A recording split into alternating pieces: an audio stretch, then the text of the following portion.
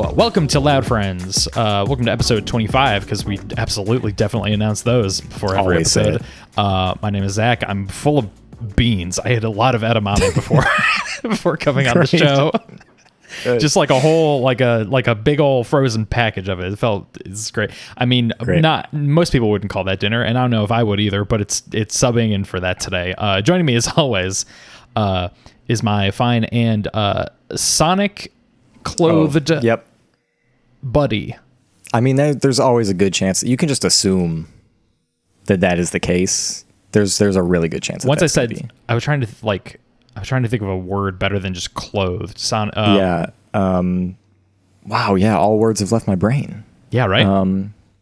Sonic. What are other words for clothed? See, this is the problem that happens like so many times in my given day, and then I go to the machine that tells me the right answers to things, and I could just feel my brain just be like, no, if you tried a little bit, I might have been able to come up with something. I'm just like, no, I gotta know the answer now. I need You have all the juice in you. The West is fucking doomed. Attired, cloaked, covered, draped, dressed, veiled, costumed, decked. I think veiled would have been nice. Yeah, Sonic, veiled, Sonic.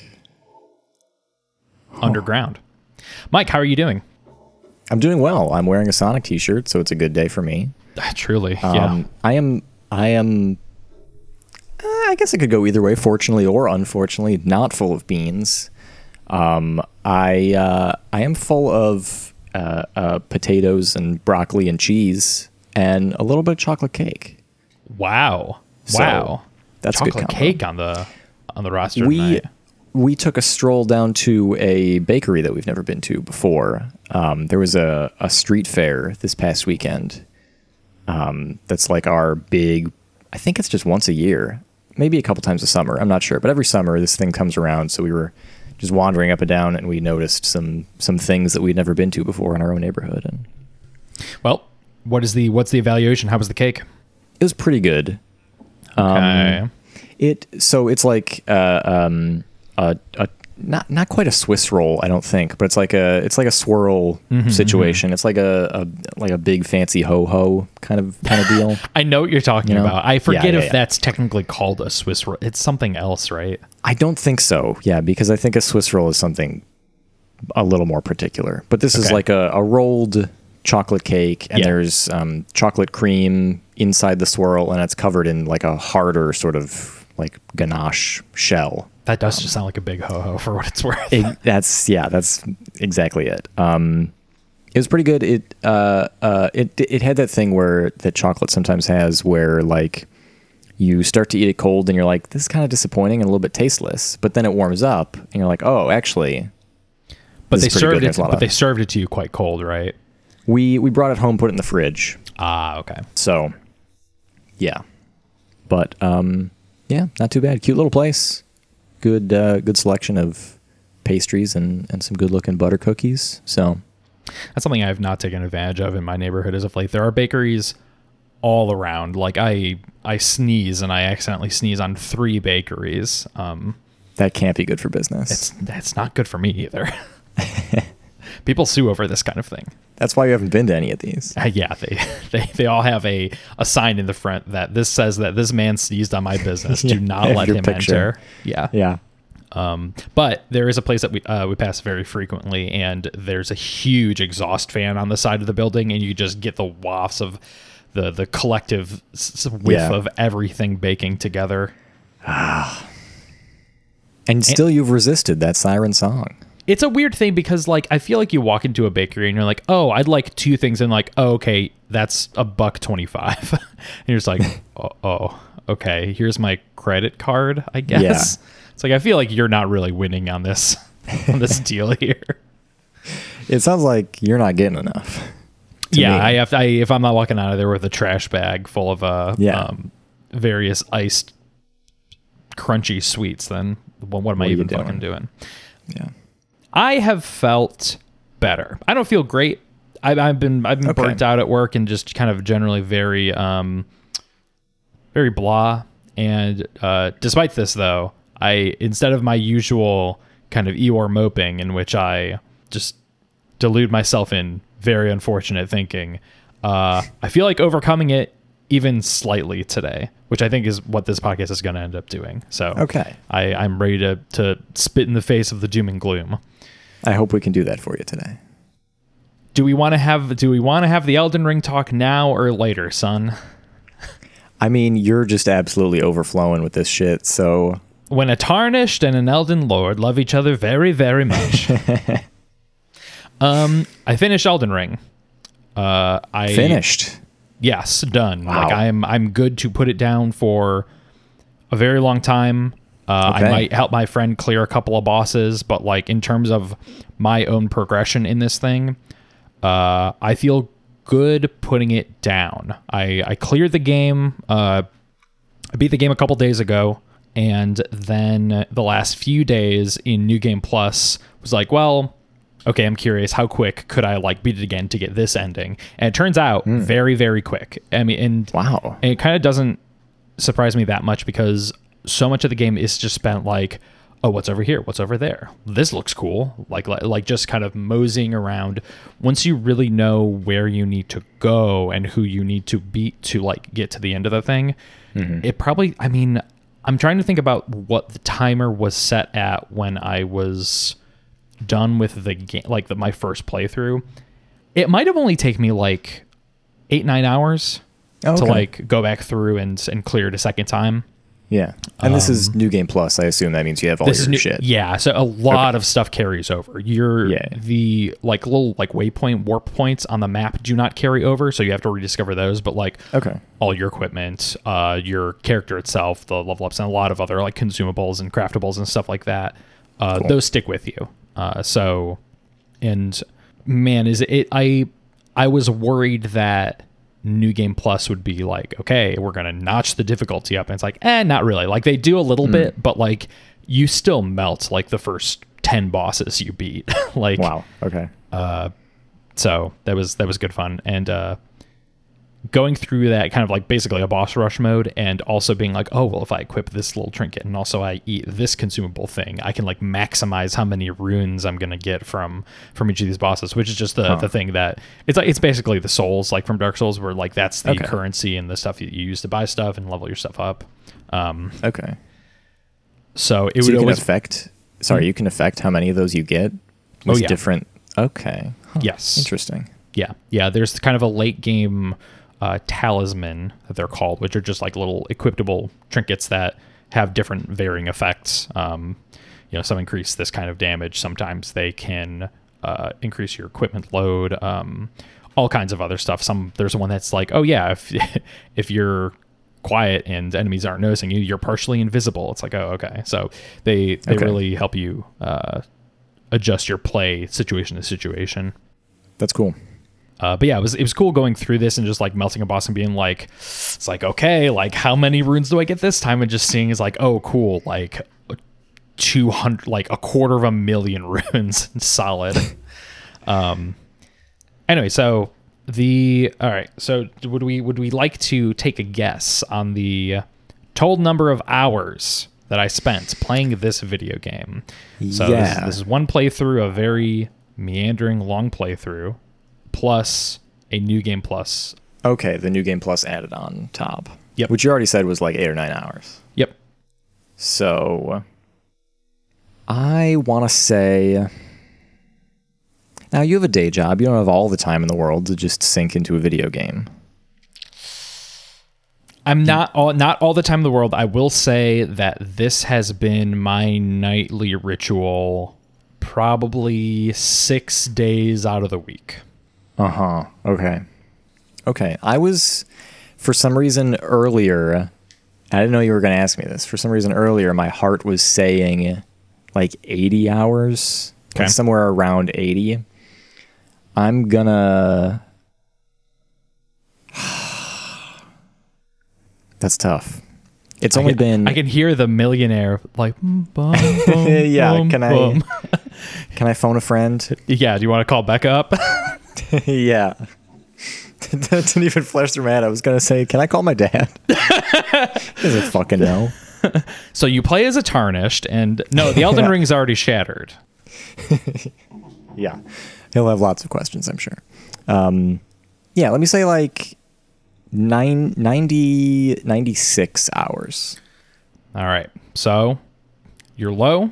Do you want Yeah. a second and final guess?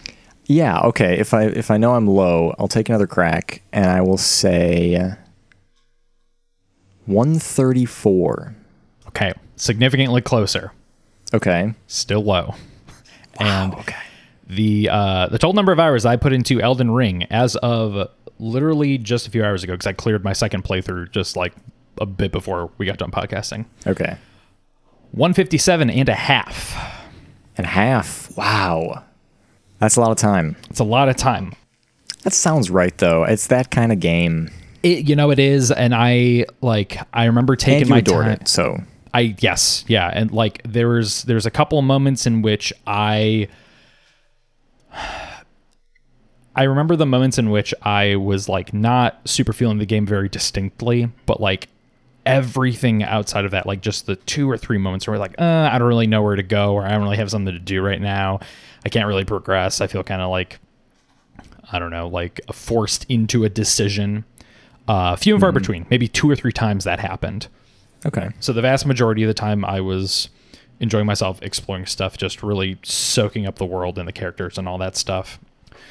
Very, very cool game. I don't have to really expound on my love of it, as I'm sure I think I've spent plenty of time talking about it before. But now I really want to dig into some of my thoughts on it. And so obviously, this is the warning for anyone who would still like to preserve this experience right now, because I'm gonna go into it. And I get the feeling that this is a safe conversation for you and me to have, because I don't know if you really I don't think this is really up your alley. I don't think this is something that you really want. Yeah, we've talked before about how like I've tried Soulsborne games and it just hasn't clicked for me. Like I had a pretty good time with the first Dark Souls, but I've never felt enough of a pull. Like I haven't played 2 or 3, or like a lot have passed me by where it's like I'm okay to talk about this. Okay, cool. And by the time that you do, or you have the capability to, maybe you'll have forgotten all of this as well. So there's a great chance of that. Yeah. So there's that. Where to start? I wrote a couple of things down. I will say that the way that I played this game is similar to how I've played a lot of other of the FromSoft games, and for clarification's sake, I've played through all of Dark Souls 1, which also took me a decent amount of time. That game took me like 5 hours or something. Sure, no, I could see that. Really mosey through that one as well. And Bloodborne, I've played through that one as well. Okay. Both the experiences I liked very much. I think Bloodborne feels much better than Dark Souls 1 in my opinion, but like at the same time, Dark Souls 1 is like the seminal thing, right? Like Dark Souls 1 walked so, et cetera, et cetera. So other things could and Sekiro and sure, Dark Souls 3 and all that. But those are the only 2 I've played to completion. And every time, for some reason, I always go with, well, I want to be able to take a lot of hits, and I want a shield, and I want a big weapon in my other hand. So basically, a linebacker with a big stick. Yeah. I can't move very fast. I'm not very smart. I can't cast a lot of stuff, but I can hit you. And that is kind of how I played this one out as well. So I built a lot into endurance, which is basically how much shit can you carry. The more shit you can carry, the more like the heavier armor you can equip, which ups your resistance and all that stuff. I also poured a decent amount into strength and a bunch into faith. And faith is one of the like kind of magic, or they call them incantation classes, in which the more you have in faith, the more varied incantations you can cast. Okay. So it's a form of magic, but I would say distinct from the kind of like sorceries branch. And for the sorceries are mostly like, it is mostly offensive, like attacks. Like you're summoning a meteor to hit something. You're casting various flavors of magic to do damage to things. The faith, they definitely have those, but they are much more like auxiliary and ancillary spells where you can up your resistances or do some healing over time or heal a bunch of folks in a big group. So I also named my character Fat Yoshi. And very early on, I found a kind of this green, they call it an imp helmet, but it's styled after kind of like a cat, but it's also a little bit dino-ish. I kept that helmet on for the entire time because I feel like that just was very emblematic of the character. That's great. By the end of the game, I did have like one of the heaviest armor sets equipped, called like the bull goat armor, and it's like, it's wide, it is heavy, so it looks hefty. So I did just kind of look like a cannonball with a cat mask on. That's great. Which is very fun. So let's see what else. I have a couple of things I want to touch on, but let me just, as I'm still reeling from it and collecting my thoughts, it does feel just good to explore. They do just kind of let you go for it in a lot of different ways, which makes exploring these little things that are tucked away in nooks very satisfying when you do find them. Not everything is just like pockmarked around. They do have some indicators of like where you should go and where the main progression is. But it's also just very good at letting you know, hey, you probably shouldn't be here. Like if you get one or two shotted by something, it's like really obvious. It's like, yo, probably not yet. Yeah. So that I think is designed very thoughtfully and with very honest and good intent to steer you on the right path and not keep you hitting your head against the wall, I guess. And the only times in which I feel like I was frustrated with a certain progression, or like I was frustrated with trying to get past something and I couldn't, was mostly my own pride. It was like mostly an optional boss or just something I wasn't supposed to be able to kill yet. And this is something I mentioned a couple episodes ago, in that the best thing about this iteration of this kind of game is that instead of a fairly linear-ish, like constrained level design, it really is a, hey, if this isn't working, go do anything else, because there's always a bunch of other things to do. And oh boy, did I, given the number of hours that I played through the thing. Tonally, what I appreciated very much is that all the characters that you meet in this thing are very memorable, very intriguing. They have their own like pretty distinct like visual styles or personality quirks, and throughout the entirety of the playthrough, I was just like, every now and again I would think about one character, be like, oh, they probably have a quest line, right? Like they probably have something to do. Like, how are they doing? Will I run into them again? It'd be cool to like see through what their story is. And without fail, most of the time as you're going through all of these, I wouldn't say that they all end in abject, like, let me put it this way. There are plenty of instances of going through a quest line and you get to the end of it and it's like, oh man, that's pretty sad. Like no one comes out like with like a beautiful dream scenario. Like at most, like you help some folks and they're like, oh, okay, cool. That was pretty rough, but here you go. And then, you get your object, or sometimes they die, and sometimes they die by your own hands. And that's just how it goes. But I think it's definitely a game who's very comfortable with, hey, this is a world that has been torn apart by many powerful people trying to vie for power, and no one has clearly won. So it's left the whole landscape, the lands between, pretty fucked up in a lot of portions. There's been a lot of vying for power, a lot of push and pull. No one's really come out on top, and everyone's just hurting because of it. And that is consistent with a lot of the characters that you meet and follow through with on their individual quest lines, which I appreciated, as much as it was like kind of emotionally, I wouldn't say emotionally like dissatisfying, but just like, I don't know, it really socks you in the stomach sometimes how some of these guys end up going. But it's again, they're certainly incredibly memorable, which I appreciate. Yeah. No, like I appreciate that consistency of theme and world design. Like that feels very, like you say that, and that just feels very FromSoft. Like everything sucks, and no matter how hard you try, shit's gonna break bad.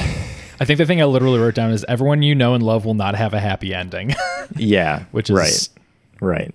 Yeah. That being said, I have another point on this though, that I don't know if they've really figured out a good way to, and I don't know if this is really something that they care to expand on or make better. I do think that these games still suffer from the like, oh, I want to see this character's quest line through, I'm gonna look it up. Especially with this too, because I'll run into, and I ran into this situation a couple times where I'll run into NPCs in areas that I've already very thoroughly explored.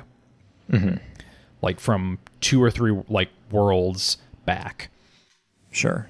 And I'll start a quest line with them and they'll disappear and go off to somewhere else. And like more often than not, you don't have a fantastic idea of where they have gone. And so you're kind of like, well, okay, I guess I'll just look this up on Fextra Life is the main wiki that's really well documented for this stuff. Sure. Okay. And like you kind of like peek through your fingers and you're like, where do I kind of have to go next? And a lot of times it was like, oh, okay, so they're going to go to here and here in this next progression. And I've already been there. So there's really no chance of me like stumbling on them organically. So I do think that they do kind of have this minor problem of when I have to look at a wiki, I'm taking myself out of the game. I'm less like into the experience. And that does take something away from that. On the other hand of that, I think that the way that you could charitably kind of think about it is it's nice to organically stumble upon characters in this world and just, you know, not have the I don't know, the Ubisoft open world like arrow pointing in every direction of the next thing you have to do. It's so I think it's a small price to pay for how organic the discovery feels, which I'm willing to pay. But like I would be curious if in future iterations they could think up some sort of, I don't know, maybe an item mechanic or something that helps you locate NPCs or something like that. Because I mean the world's gigantic. It's really hard to miss them. Right. Or really easy to miss them. Yes. Right. Yeah, I could see like that could be a really easy fix narratively where you just like have the character say like, next I'll see you at XYZ or whatever, like something maybe a little bit less ham-fisted, but like that's the thing, like the balance of not making it too ham-fisted and keeping that like discovery piece to it, making the world feel real. Right. Yeah. Like it's a hard line to walk because once you give it away at all, like if the thing you're trying to do is like completely in service to this idea and feeling of like totally organic discovery, then you kind of can't give it away. But then you just have to put up with the fact that like folks aren't going to find shit sometimes. Oh yeah. And like I think there's some pieces of it where like, I wonder if they design some of this knowing that there are going to be thousands of people filling in information on a wiki somewhere. That's kind of a shame. Sort of. Way. Like a little bit. It's I don't know if I can have a much like more thorough conversation about it than here, but like ultimately I'm more or less fine with it. Like it's good to have that resource at all. Like I much prefer to have it rather than not. Oh sure. Like yeah. And a good in between that I recommend for anyone who might be playing it in the future. If you have a partner, they probably have a smartphone. You ask them to look it up and give you very cryptic hints about the next, you know, 'cause that's what Becca did a couple times, and they were more than happy to do that, which was that's great, very nice on their end. So it'd be like, it's like, where's the next spot? It's like, I just did this. It's like, I just gave the bowling ball to old Badger Bill over here. Like, where's where's he show up next? Or what do I have to do to, you know? Another thing that I did. So I don't think I told this story. I was following through with this one woman's quest line, and her whole thing is that she wanted to be a finger maiden, which is not as illicit as it sounds in this video game. A finger maiden is kind of just a stand-in for, like, they kind of aid the tarnished to kind of use their runes to level themselves up and just like vaguely guide them. Okay. And so it's the quest of this woman who wants to become a finger maiden. And I was really curious about her character because she's blind, and you need to feed her these like these things that are called shibiri grapes. Okay. And so you find them randomly, and you find her randomly, and you're just like, oh, hey, here's another one, here's another one. And the more and more that it progresses, the more she's like, oh, it's like this kind of burns. And then it's like, oh, actually, the shibiri grapes are eyeballs. And then she pukes them up, and she's like, no, it's okay. I'm good. I'm fine. I'm strong. I will stay the path and keep doing this. And I was just really curious about her quest line. So I kept on going, kept on going. And what I slowly start to learn is that, like, oh, Shibiri is this god of chaos. Okay. Mm-hmm. The next spot that she's in is like, you have to go into this underground stuff under this old city. You clear like a boss or two. You go to an invisible wall behind the boss's arena. You go down this kind of like jumping puzzle kind of like thing in these catacombs where hundreds of corpses are like just all around, like real desiccated, like guys like in mangled, like very unfortunate positions. Look like they did not have a very good time. You're in this crypt. You're going down, down, down, down, down. Yeah. And then you find her, and you find her, and she's hanging out. And then there at the end of this long walkway, this long like catacomb, is this big like gnarly looking door. It looks a little bit burnt. It looks a little bit fleshy. It looks not good. And the hints that I was reading from other players on the ground seemed to indicate, as well as the hint at the door was like, oh, take off all your equipment, unequip everything, and go through this door. And up until this point, I will stress that I had not been punished at any point for pursuing things further in this video game. Basically every time I have gone on, there hadn't been that classic like FromSoft thing where it's like, oh, shucks, you fucked up, you picked the wrong thing, and now you're severed off from the rest of this quest line. Take all my clothes off. I go through this door. Behind the door is a entity called the Three Fingers. And this is separate from a different entity called the Two Fingers. The Two Fingers are part of this like golden divine order. Like they are the correct like right way to go. They communicate with like the golden order and the gods and yada yada. Okay. But they're like, tell you what, you put those two together, you got yourself a hand. You do, and that is lore, baby. Hey, I figured it out. This gigantic hand with 3 fingers greets me, and I think it's kind of on fire. And I go up to it, and it embraces me, and I hug it, and my skin is singed. My eyes have fire in them. And then the NPC that is playing more or less the role of my finger maiden, Melina, the kind of your companion throughout this whole thing, goes... It dawns upon me at this point. It's like, before I went down into this cavern, she went, hey, don't fuck with this. It's not going to be good. And I went, but what if it is good? And what if it's cool? Yeah. The next time I sit down on a bonfire, she appears and goes, yo, we're done. You fucked up. I'm gone. And if I see you again, I'll fucking kill you. And then she pieces out. Damn. I had inherited something called the Frenzied Flame from the Chaos God. Don't you hate when you do that? Fuck. And what this did effectively was lock me into an ending of the video game. Oh my God. Because I did not heed the warnings of both my companion, my surroundings, and just my gut. That's the thing about these games. Like, it's a video game. You want to know what happens. You want to see the end of that shit. To be fair, this is literally the only instance in which something locks you into an ending. Oh, okay. Which Congrats, I thought you found it.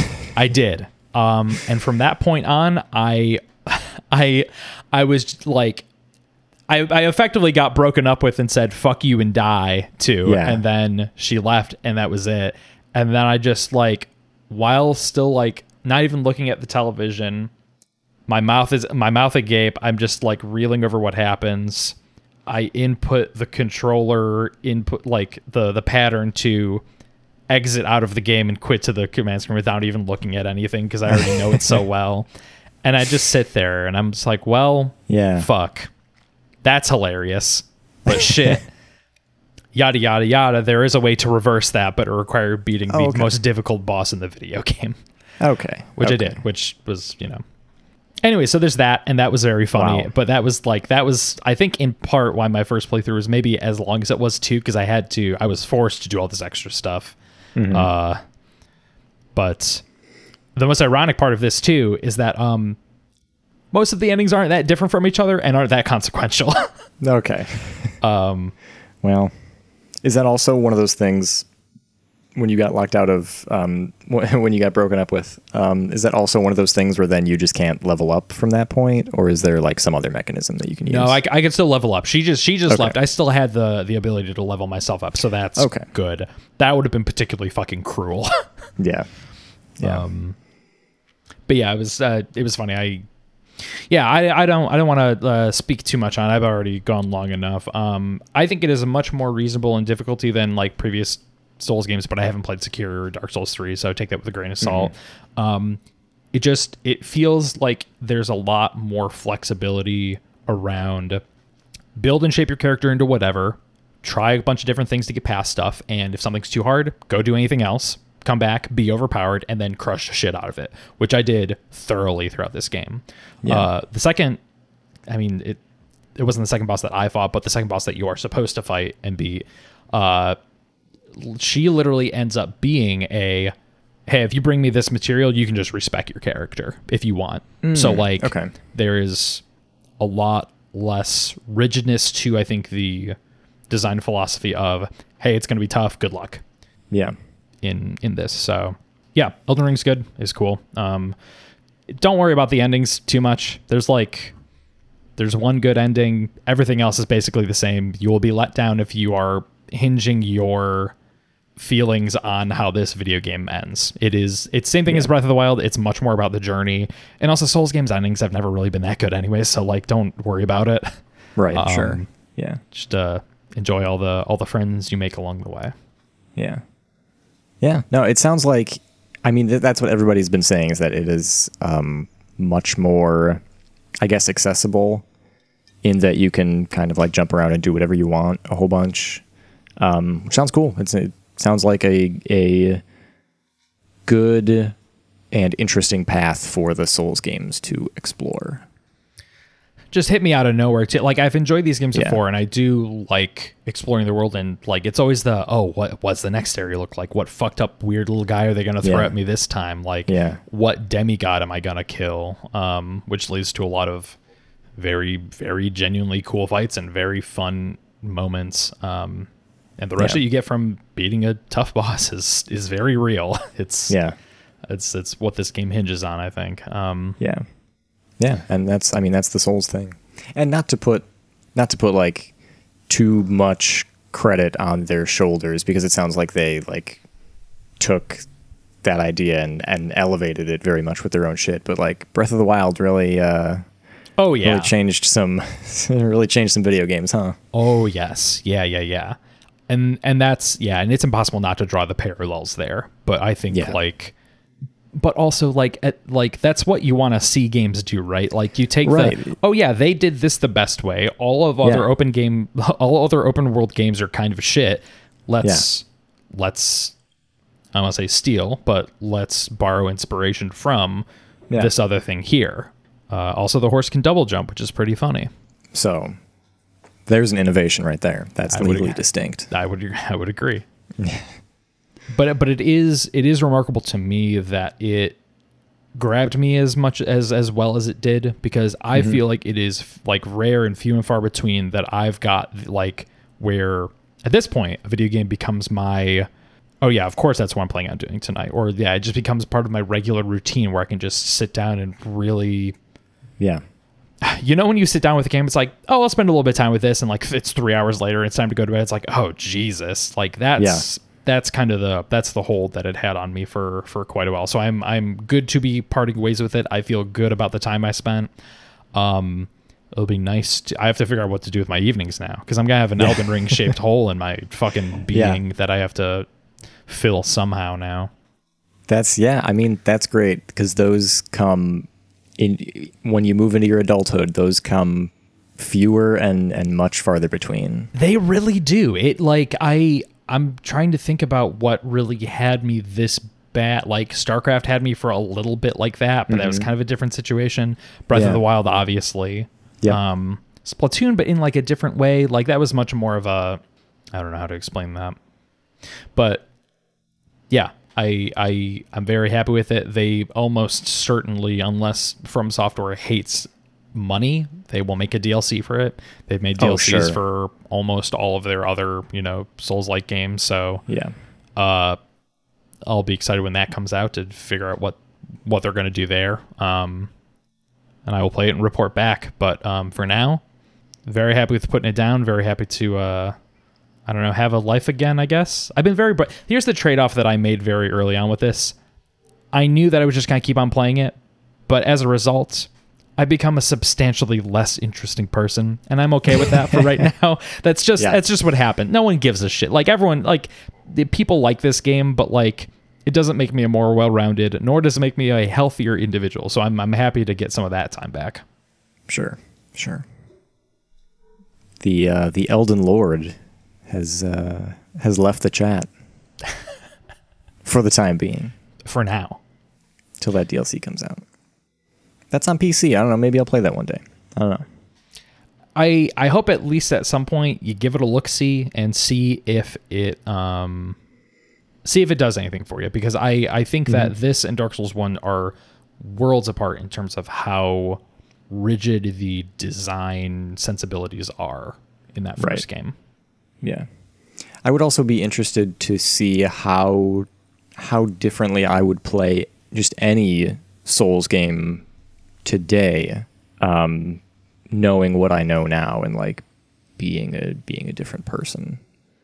Yeah, and the thing is too, I definitely benefited greatly from having played 2 of these games previous, just knowing some of the design language around like, looking around corners and really buffing yourself up for boss fights and stuff, and like knowing physically it's like, oh yeah, that's a boss fight. Like if like 100 yards away, it's like, oh yeah, that's a boss arena, like for sure. Right, yeah. And if you're especially coming to like Dark Souls 1 like completely wide-eyed and just trying to play it straightforwardly as just a regular ass like completely straightforward video game, that won't work.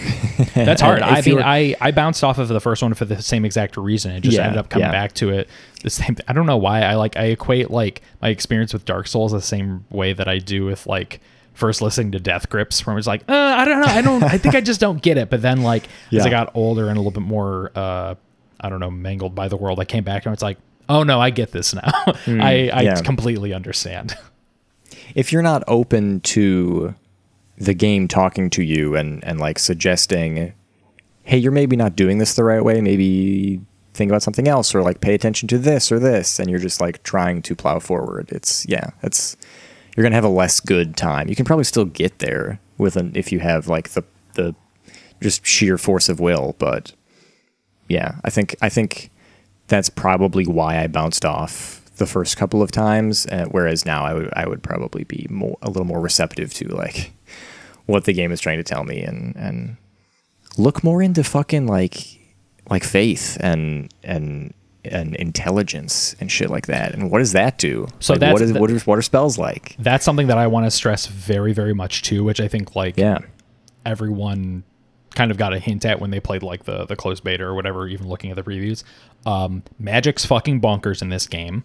I did not pursue it, but I ended up with just like a bevy of fucking spells and staves and other things that I couldn't use because it's like, oh, that requires Arcana. Oh, that requires Intelligence. I'm not specking into that, whatever, and I just disregard them. But the spells are crazy good and they're super powerful. So like, and being able to do all that stuff ranged, like you can make a really good glass cannon. I have not done that. I don't think I will ever make another character and play this game again. Not for years and years and years. I'm really not one to revisit them like games like this in that way, but like Yeah. Magic's fucking cool in this game, and it's varied and has just there's a lot there. Yeah, I think if I ever do play another Souls game, that I will not play another just like beefy sword man. Mm-hmm. I want to look at some other shit. I spent much more time on that than I was expecting. My recording's already saying 46 minutes, which is fucked up. Yeah, that was quite a bit of time, I guess. But it meant a lot to me, so Yeah. I will cede this time to you so that you have any time to talk here. What's going on? What do you want to talk about? What's good? Yeah, I want to come back to the Playdate a little bit. Now that I've spent a bit more time with it, now that I've had it for like a month. That little brick of cheese with a crank. Little brick of cheese with a crank. It's such a cute little guy. Yeah, so we talked about this in the last episode, I Yes, think. and I feel like my remembrances of that are you just played a couple of games on it, but the build quality of it felt good. I think you were very early on in. I think I just got it that day. Oh wow, yeah. So you'd probably only played So- 1 or 2 games on it. Yeah. Yeah, I'm now a couple more weeks into the season of games that get doled out every Monday morning, I want to say. Yeah, every Monday, 2 more games get downloaded.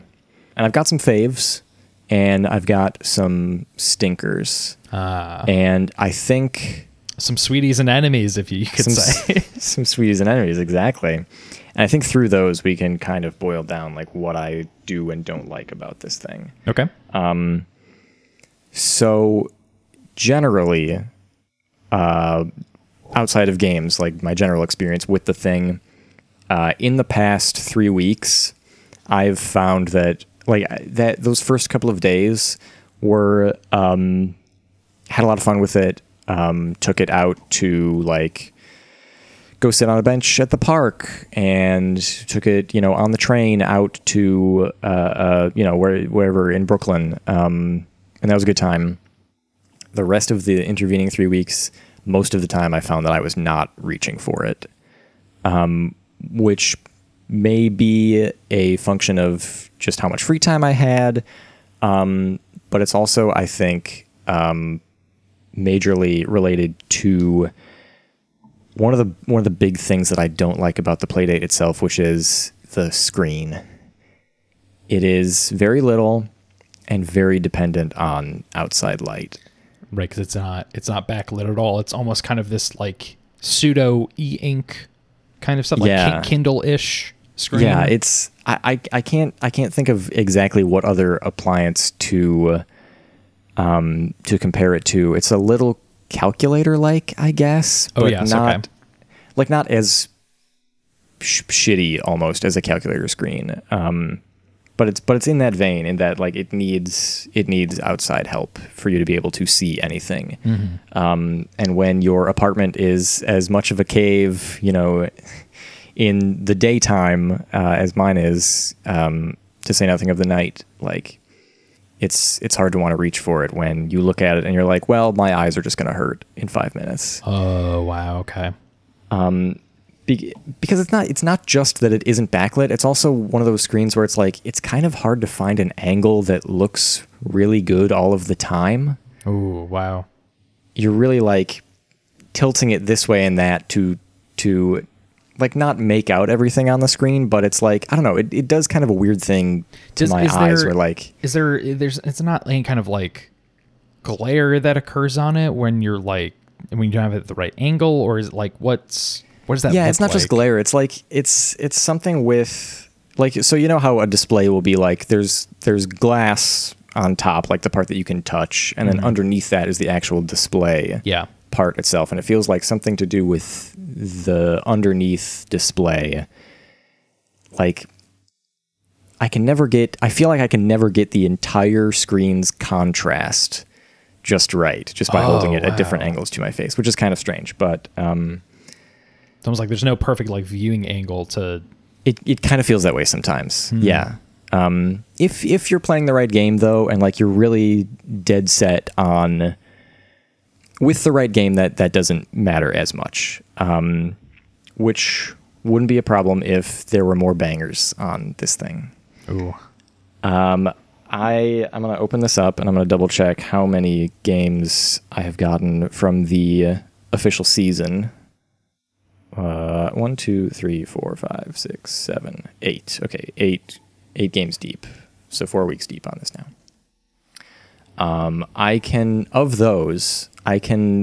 So about half of those I like. Okay. I think that's all right. That's all right odds. But maybe not what I was expecting. Like some of them, it depends. Like some of them are like good or okay, but like not what I'm looking for right now, or just something that I'm not clicking with, or that. That's what I was going to ask. Do you get the sense that it is a matter of a poorly made or conceived video game versus just not your cup of tea? There are definitely instances of the latter in here. Even in the officially sanctioned season of video games, which I was surprised by, I'll just call out Boogie Loops. Boogie Loops, you're a bad video game. Ooh. There's no game there. Really? It is. It's a game, quote unquote, about. Okay, that's a little too mean. A game is game. It's a game about where it's basically a little. What's the thing where you just create like music loops? It's like kind of a synthesizer, like a DAW or something like that. Yeah. Kind of an Ableton-esque thing. Yeah, it's one of those, and it's like the gimmick is that there's like a top row above all of that of little like animal characters that you can set to do different dances at different time intervals to the music, and that's it. That sounds more like a toy to me, which is fine. Yeah. I think it would be fine. It would be fine if it ran well all of the time. Oh no! Oh, so there are technical issues with it. There's some hiccups. There's some slowdown. I didn't have a good time with Boogie Loops. I'm sorry to Boogie Loops, but kind of suck shit. Boogie Loops, get the fuck out. Sorry. Other games like Casual Birder, I like it. I don't find myself wanting to go back to it. And I think a lot of this is just that folks making games for this we haven't found what this thing is good at, or like what makes a good playdate game. The things that make a good video game don't necessarily make a good playdate game specifically. And the games that I have liked very much, I find are, first of all, use the crank at all, or in some novel way, or like utilize the crank in more than 50% of the gameplay, which is not the case for all these games, or are suited to be played in little like bite-sized chunks. So like something like a longer RPG, I get the desire to put something like that on here, but I'm not sure that works. Or maybe it just doesn't work for me, but I'm finding that I don't want to go back to something like that. The games that I have really liked, Whitewater Wipeout, which is a game about surfing. I think that's the one that you mentioned last week, yeah. I did mention that, yeah. You use the crank to just go up and down, and you're trying to get more and more air, and you're trying to do loop-de-loops in the air, and you're trying to hit birds. That gets you more points, and you got to avoid the... Yeah, fuck those birds. Sharks? I think there's sharks. Yeah, that rules. Like, that's just a little arcade experience, and that's great. I finally got to Cranken's Time Travel Adventure. Oh, yeah? Which is Keita Takahashi's game for this thing. That's very good. Cranken's Time Travel Adventure rules.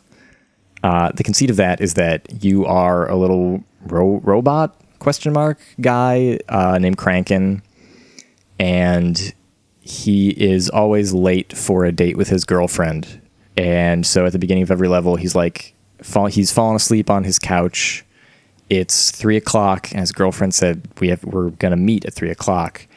So you start cranking the crank, and he wakes up and runs out his door into a series of obstacles that you have to learn and get, you slowly learn the level and you get your timings right and you get to your girlfriend, but you're always late. Kind of a runner-esque game. Yeah, sort of like a runner. Yeah. No matter how fast you crank the crank, you're going to be late. So your girlfriend kind of kicks you to the curb and sends you an invite to the next date. So I'm on the 19th date at this point. I don't know why this girl hasn't given up yet. So does the crank determine the speed that you're running? Yeah, so yes, it's just the speed at which you're running. It doesn't determine the flow of time. Okay.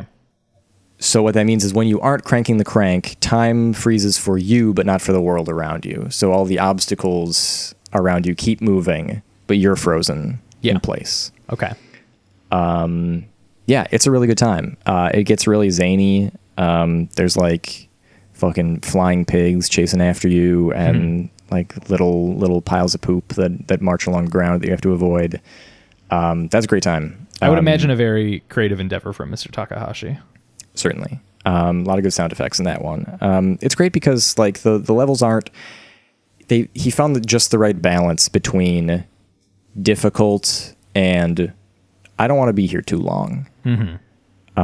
Which again, I think really suits this form factor very well. That might be my favorite game on this Crankin'. Actually, that might be my favorite game at this point. There are other ones like Flipper Lifter, which is a game about putting penguins on elevators. It's basically do you remember Tiny Tower? I think that's what it was called. Yeah, where you were... Was that the one where the whole objective was you were stacking a bunch of objects to try and make the tallest tower? No, that's a different one. I think weren't you putting folks on, like, trying to get people on elevators and get them to where they wanted to go? Yes. Really efficiently? Yeah. Right. You were building a skyscraper with different floors, and different people had to go to different floors because they had different jobs to do or something. Yeah. Okay, so then it's kind of like that. You control the elevator with the crank, and you go to a floor where there are penguins. The penguins load onto the elevator, and they tell you where you want to go, and you have to. And there are more and more penguins, so like the difficulty, you can imagine how it plays out. That's a good time because it's fun that you're operating the elevator though, and you're basically kind of like you're basically a bellhop. Yeah, so instead of the conceit of these games usually where you're trying to build the most efficient system, you're just like frantically trying to crank these penguins to where they're going, which is a good time. And it's just like a run up the score kind of game. I found it surprisingly addictive. That sounds very fun because you'd have to. I would imagine each of them getting on. They've got different floors and they probably have different tolerances as to when they'll be like, "Hey, fuck this! Your game's done, buddy." Yeah, so you have to. Do you have to kind of like remember? It's like, oh right, like this penguin who wants to be on the 5th floor like got on this long ago, so I should probably prioritize that, or like. No, so the graphics aren't like that robust. Where you can differentiate the penguins in the elevator. Okay. You just kind of have indicators next to the floors that a penguin wants to go to. And those are like the indicators are like kind of a stopwatch, and they're slowly timing out.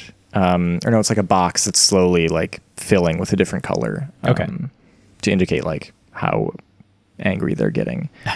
And if that happens enough times, then the level just times out and you get your score. That's a good time. And then the last one I wanted to call out is Pick Pack Pup, which is about... It's got a dog in it, believe it or not. It's about a dog who goes to work for Amazon, and you have to pack things into boxes. And it's a match 3 game. But it's a good one of those. I like a good match 3. In between like the match 3 segments, it's also got like a little comic that you advance by cranking the crank. It's got a little like and story paper reel noises. That's great. Yeah, I don't really remember what the story has done. I'm not really there for that, but there's a dog in it, and that's great. And that's kind of been the story of the Playdate, is like there are some pretty good games on it. There are 1 or 2 like pretty outstanding games, and then a lot else, which is kind of a shame, but it's also like it makes sense for where we are with this new thing, that like this new form factor and this new weird way of interacting with video games that did not exist before. Like, people aren't going to immediately know how to develop a game with a crank mechanic. Right. This is classic early adopter type stuff, right? And like, do you know how much longer the current season is going to be? I want to say it's 24 games, so 12 weeks. Okay. So you're only like maybe a third through, since you only have 8 games. So there's a lot of stuff that could be brewing, and I'm sure to a degree they have, I would hope, have timed these out in a way where let's get some of the stinkers out of the way, right? We'll save the truly incredible stuff for, later on. But we'll see. Maybe I'm giving them too much credit, and it's kind of a subjective sort of exercise. Yeah. That's what I would hope, and also could be a thing of like the ones that are coming later have had more time to cook, and like needed more time to be developed, and so they'll come out with like a little more fully formed, or like maybe they had more time to test and see like, this doesn't feel great on this thing. Let's try something else. And at this point, do you still feel good that you got it? I do, because it's like a neat little thing, and like that can be enough for me. I haven't found myself regretting my purchase. But yeah, like, it is early adopter shit. Like, I need to try to be able to push through this initial wave of like, well, that didn't really hit, and let people like get up to speed. Because there could easily, they've made it so easy to develop for this thing and like sideload indie games onto it. Like indie in this case, in the sense that it wasn't officially sanctioned by Playdate themselves. Like, there could easily be a really robust ecosystem of games around this thing. And I think, I don't know, it's going to be a very treacherous path for them to get there. And I don't know that they will eventually get there, because like, that obviously depends on the number of people who have the thing in the first place. And yeah, I don't know. I could see it happening, and with the right amount and kind of support, maybe they get there. But yeah, I still feel good about it. Also because of some other games that I wanted to call out. Like, that's just what's come in the season so far. But for a while, my favorite games on this thing were not from Playdate. I think Crankin' has probably moved ahead of everything else, because that's a really great game. But one outside or game that I sideloaded onto this thing that I really wanted to call out, because this was one of the first games that I loaded on the first week that I got it, and I was already like extremely impressed and kind of blown away by it. It's a game called Bloom. It's a game in which you play as this girl who has dropped out of college without telling her parents and gone to work in a flower shop, or set up her own flower shop. The entire game takes place like either in her apartment, or you take out the crank and you crank up to go up to the roof to plant flowers. That's the only way that the crank is used in the game. You crank up to the roof, you crank back down to your apartment. And then you can press up on the D-pad when you're in your apartment to use your phone to either buy new flowers or pay your rent to get more flower plots opened up on the roof, do a couple of other things, or talk to your friends in like a messaging app. And the really cool thing about this game that I think has had me coming back to it again and again, and like makes it really well suited to the Playdate, is that it runs on a real-time clock. So things are going to be happening in real world time. So you can run out of things to do, and then, well, I guess I'll close the Playdate because there's nothing for me to do. Wait for your flowers to grow. You got to wait for your flowers to grow, and you have to wait for other conversations to happen. You have to wait for, like, you'll have a conversation about, we'll set up a movie night with me and my friends, and then you have to wait for that movie night to happen. You have to close the game and go do something else. how, I don't know if you've been keeping track, how long roughly are like sessions that you're popping this thing open just to kind of check on your stuff and manage things? Because like I'm curious if that's like, as you were saying before, it feels like that could be a decent way forward for this thing, where like maybe the experience of looking at this thing for more than like 15 minutes isn't that great, but if you're just popping it open and doing a couple of like simple things real quick, maybe that's where the money is. Yeah, that's exactly what I was going to say. Is I feel like no more than 15 minutes for a PlayStation for Bloom, which I think that feels about right. If something only lasts long enough for me to like, it's the saying of like, leave people wanting more, right? Mm-hmm. If I get into a game and then it says, well, it's time to stop playing, or I feel like it's time to stop playing, but I'm already on this thing, and there are other great experiences like that on there, then I'm going to go like play another one of those. Yeah, Bloom is a great game. You don't have to have a Playdate to play Playdate games. You can play them in the browser. Is there like an emulator or a browser? Yeah, I want to say you can play any of these games in the browser.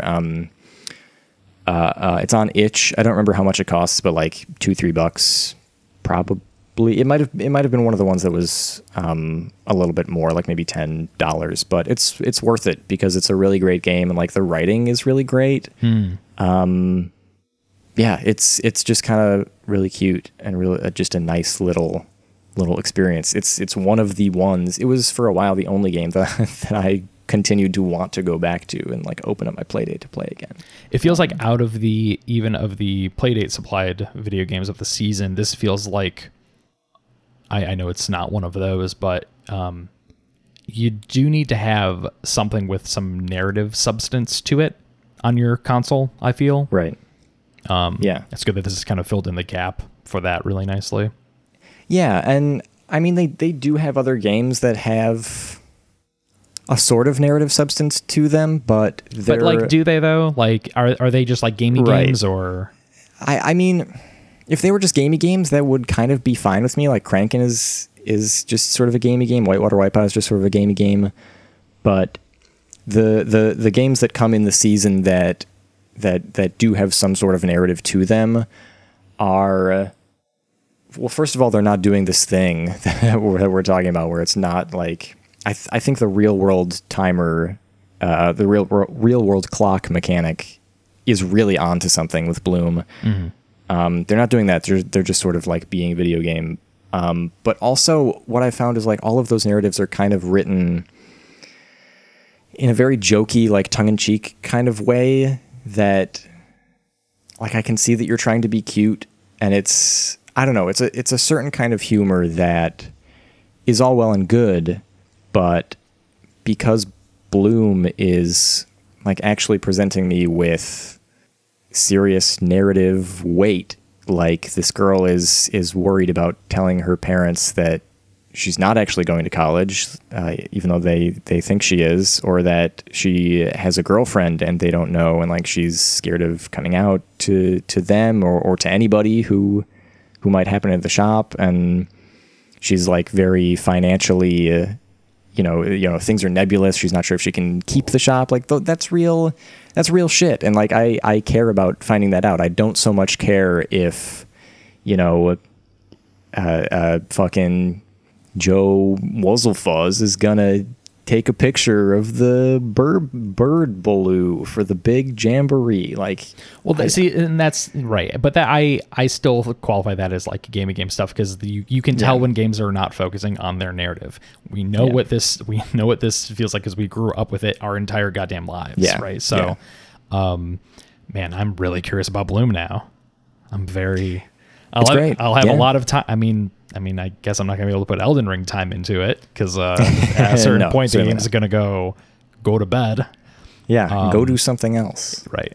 But I am curious too about what the future of the Playdate looks like, because you got to make money off of this thing more than just off of its asking price initially. Like, will Season 2 have a price tag to it?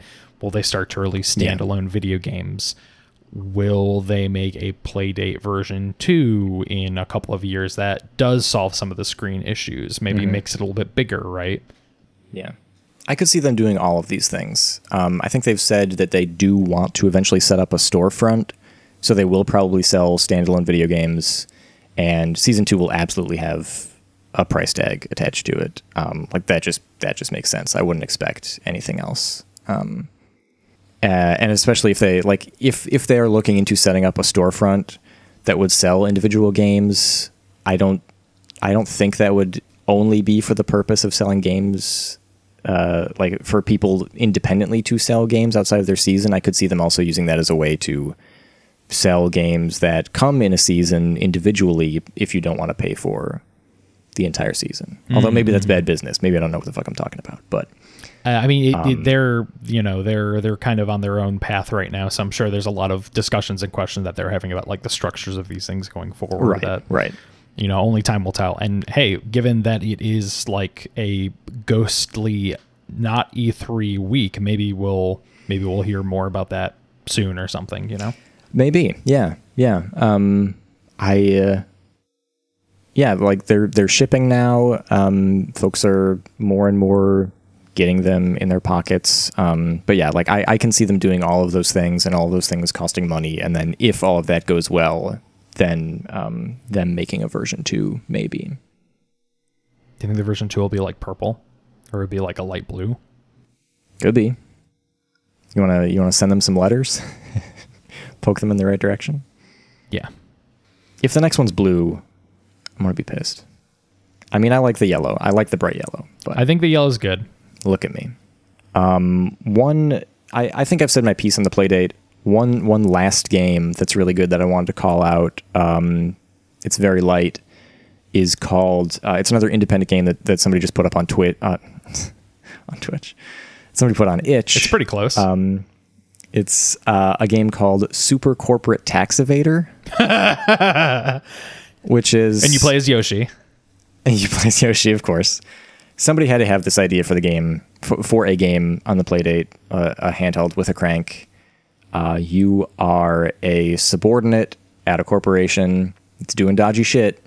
And so you got to take out that crank and shred some documents. Oh, man. It's great. It's great.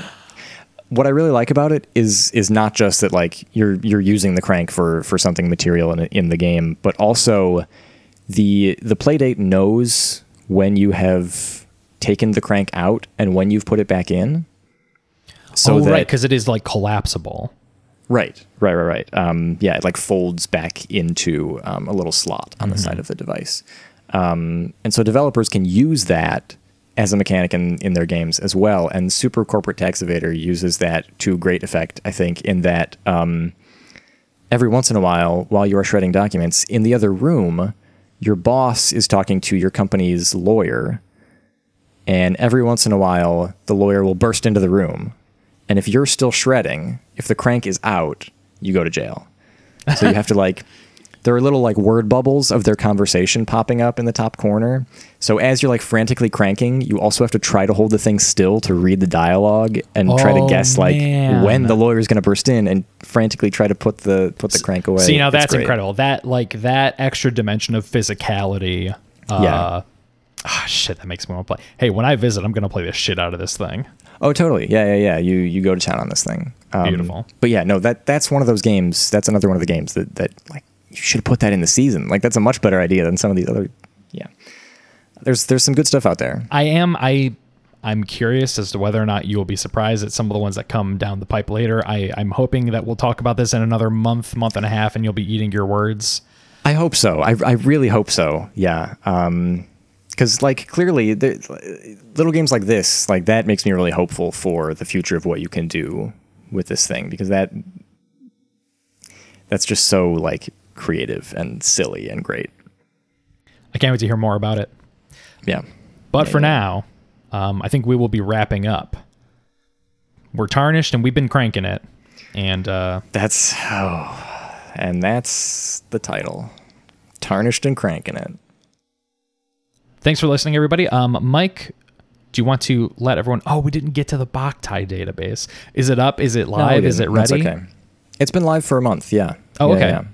It is live and on the internet. So yeah, like very quickly, I've been working on an archival/fan website for the Boktai series video games that I played as a young boy and fell in love with, and not a lot of people know about those games, I feel like, or ever like had a chance to play them. And they're like weird and use a solar sensor, so like you're not going to be able to play them the same way, like emulated or anything, whatever. Anyway, yeah, they're like, the gist of it is I had been thinking for a couple of years that I want to do some kind of documentary project about those games. And in researching for this project, I was continually disappointed at the dearth of information about these games that is out there. There are wikis, but I found them lacking. And so I decided to make more work for myself before I start the other interesting creative endeavor and build my own website. It's called the Boktai Database. You can find it at boktai.info. And I am using my nights and weekends to slowly but surely add more and more information about the games, about their worlds, like the setting, the characters, but also things from outside of the game that existed in the world and sort of tell the story of these games as like a cultural object. Hey, this is a nice little website. This layout's really thank good. you. Thank you so much. I have to shout out a website called Distant Skies that I totally stole the layout from. Thank you to Distant Skies and to Creative Commons. And I have to call out, it is hosted on NeoCities, which is a cool little project that I don't think I've talked about before, but it's a place where you can build a very simple HTML website, and folks have done some really cool shit there. Man, it makes me want to. Man, if I built a website, what would it be? Yeah, total freedom. It's a real blank slate sort of shit. Yeah. Well, maybe I'll figure that out for next week's. Maybe that'll be next time. Yeah. Maybe next Zach's Elden Ring fan site coming soon. I think that's already. I think it's already kind of. It's a big market, you know. I think there's plenty of that going around. I do. Hey, I will say, if to shout out some good YouTube lore channels that I'm sure anyone who knows anything about these video games is already following. First one, sure. Zully the Witch, very good, and then the classic Vati Vidya, both great. Even I know that one. Yeah. Yeah. And that's the thing I get to delight in now, is that now that the game is done, I don't have to worry about shielding, like looking through my fingers as I watch these videos. I can just let everyone else piece together the lore for me, be like, oh, wow, that's pretty fucking sick. Yeah. So you can find me kind of crooning my neck, staring at my phone as I go through too many of those. Just I don't know, I got a lot of free time being Elden Lord, you know? Yeah, that's right. All the work's behind me. You've made it. You're on top. You pull that ladder up behind you, and all my friends are fucking dead and gone. That's right. I don't even play those games, and I could watch fucking hours of that shit. I love those. After I finished my first playthrough, I like the next day almost immediately was like, well, I guess this means I can start watching the VODs of Jerma's playthrough, right? Yeah. So it's not that you haven't given up this game. It hasn't released you from its clutches. It's just a different mode. I'm done playing it. Yeah, right. When I'll be done consuming it, anyone's guess, truly. Who could say? All right, thanks, folks. We'll see you when we see you. Goodbye. Bye.